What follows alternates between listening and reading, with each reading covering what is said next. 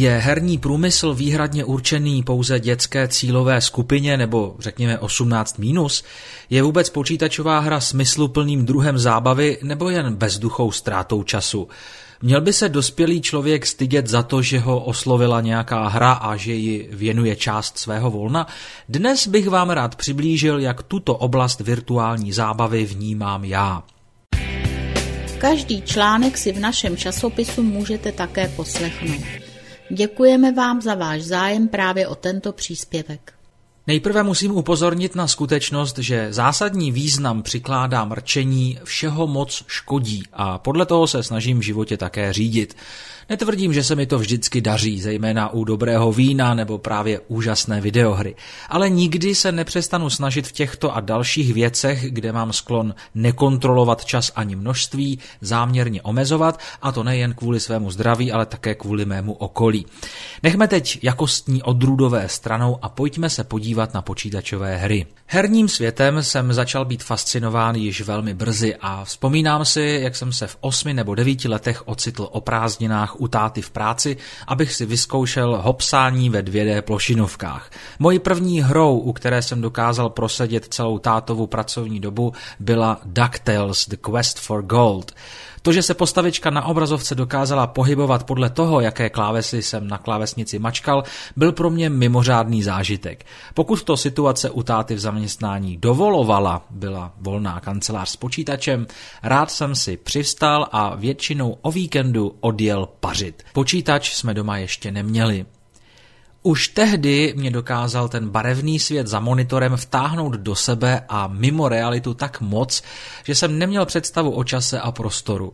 Jen jsem postupoval o další level dál a dál.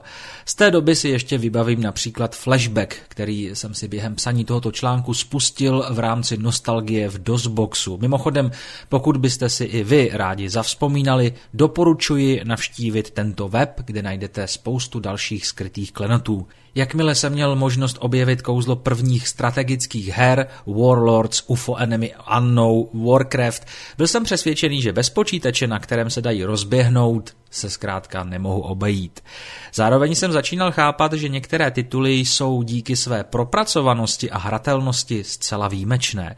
A když jsem se seznámil se žánrem RPG, tedy Role Playing Game, bylo mi už nad slunce jasné, že počítačová hra může mít přinejmenším stejnou hodnotu jako kvalitní film nebo kniha. Díky tomu, že nabízí možnost ovlivnit samozřejmě do určité míry daný příběh a být jeho aktivní, i když jen virtuální součástí, má dokonce hodnotu přidanou, tedy interaktivitu s prostředím. Hra je tedy ve své podstatě interaktivní film a pokud je skutečně dobře zvládnutá, zážitek z hraní může do značné míry převyšovat zážitek ze sledování filmu v kině či televizi. Skutečně dobře zvládnutá bych rád vysvětlil konkrétně, protože si myslím, že většina lidí, kteří nikdy žádnou hru nehráli, by nemusela tušit, co pro mě takové spojení znamená.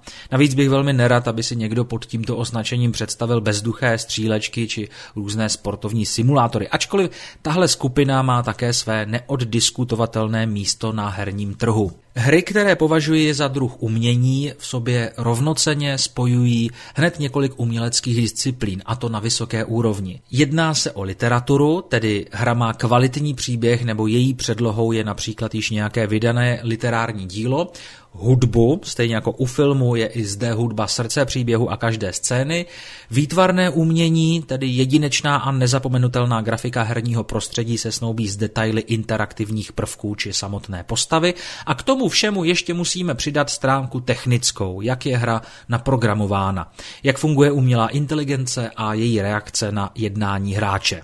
Dát dohromady všechny tyto aspekty tak, aby výsledek nejenže nenudil, ale vyloženě zaujal a vtáhl do děje, je naprosto unikátní. A právě proto považuji některé hry za umělecká díla, ačkoliv stále jakoby nedoceněná a vnímaná rezervovaně nebo s příliš velkým odstupem. Přitom existují hry, které by v mnoha ohledech strčily do kapsy nejeden Oscarový film a jejich hrací doba se pohybuje v desítkách až stovkách hodin. Celovečerní snímek máte odbytý v lepším případě za 2 hodiny. S dobrou hrou můžete strávit i několik dnů a často vás nepustí ani po dohrání hlavního příběhu. Hry, v jejichž nitru najdete skvělý hudební doprovod, originální prostředí a působivý děj, obvykle mívají také postavy se specifickým charakterem, a to díky kvalitnímu dabingu. Už to není jen barevný svět s postavičkou, která se dokáže pohybovat podle stisknutých kláves. Je to svět, který má svůj vlastní život, svoji povahu a který není jednoduché vytvořit tak, aby nepůsobil sterilně či nepřirozeně.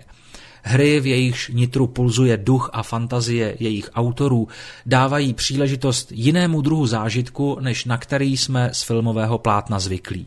Závěrem bych rád zmínil, které tituly považuji v kategorii umělecké dílo za opravdu nejzajímavější. Začnu fantasy sérií The Elder Scrolls, která je mimořádná ve svých detailech. Klade velký důraz na autentičnost světa, místa a postavy zde mají svoji kulturu, historii, mytologii nebo písmo. Přiznám se, že jsem úplně první díly nehrál a mohu tedy vzpomínat až od toho 3. Morrowindu z roku 2002. O hudbu se ve všech dílech stará americký skladatel Jeremy Soule a o tom, jak velký je umělecký přesah ze hry do reálného světa, se můžete přesvědčit v následující skladbě z 5. dílu The Elder Scrolls Skyrim v podání švédského rozhlasového orchestru a Sabiny Zweiker. Další hrou, kterou musím zmínit, je sci-fi série Mass Effect. Obsahuje nezapomenutelný příběh, který se mění v důsledku toho, jaká rozhodnutí za svoji postavu děláte. Byla to první hra, ve které jsem si připadal, že měním její děj a nechal jsem se pohltit iluzí, že jsem to já, kdo ovlivňuje průběh dalších událostí. Pokud se vývojářům povede vyvolat až takhle silný dojem, je to fascinující zážitek a skvělá práce celého herního studia. Česká mafie, tedy první a jediný opravdový díl této značky, byl rovněž nezapomenutelný a tuzemská herní komunita může být hrdá na dabing Marka Vašuta v hlavní roli. Co se příběhu týče, stejně dokonale jsem byl vtažen do zápletky v Red Dead Redemption. Mimochodem recenzi najdete také na našich stránkách, kterou mám vedle Grand Theft Auto 4 a 5 v žebříčku těch nejpovedenějších her všech dob. Každá nová umělecká forma si musí vydobít své uznání a nejinak tomu bylo svého času například u filmu. Digitální hra je z dlouhodobého hlediska stále novým médiem, které však nabývá na popularitě a pozornosti nejenom u mladších majitelů počítačů či herních konzolí. Herní průmysl začíná být vnímán velmi vážně. Vždyť vývoj počítačových her a počítačová grafika je dokonce oborem například matematicko-fyzikální fakulty jak na Univerzitě Karlově, tak na Masarykově univerzitě v Brně. Přednášky zahrnují témata jako třeba počítačové hry v kontextu psychologie, digitální hry, analýza a design, počítačové hry jako nové médium a podobně.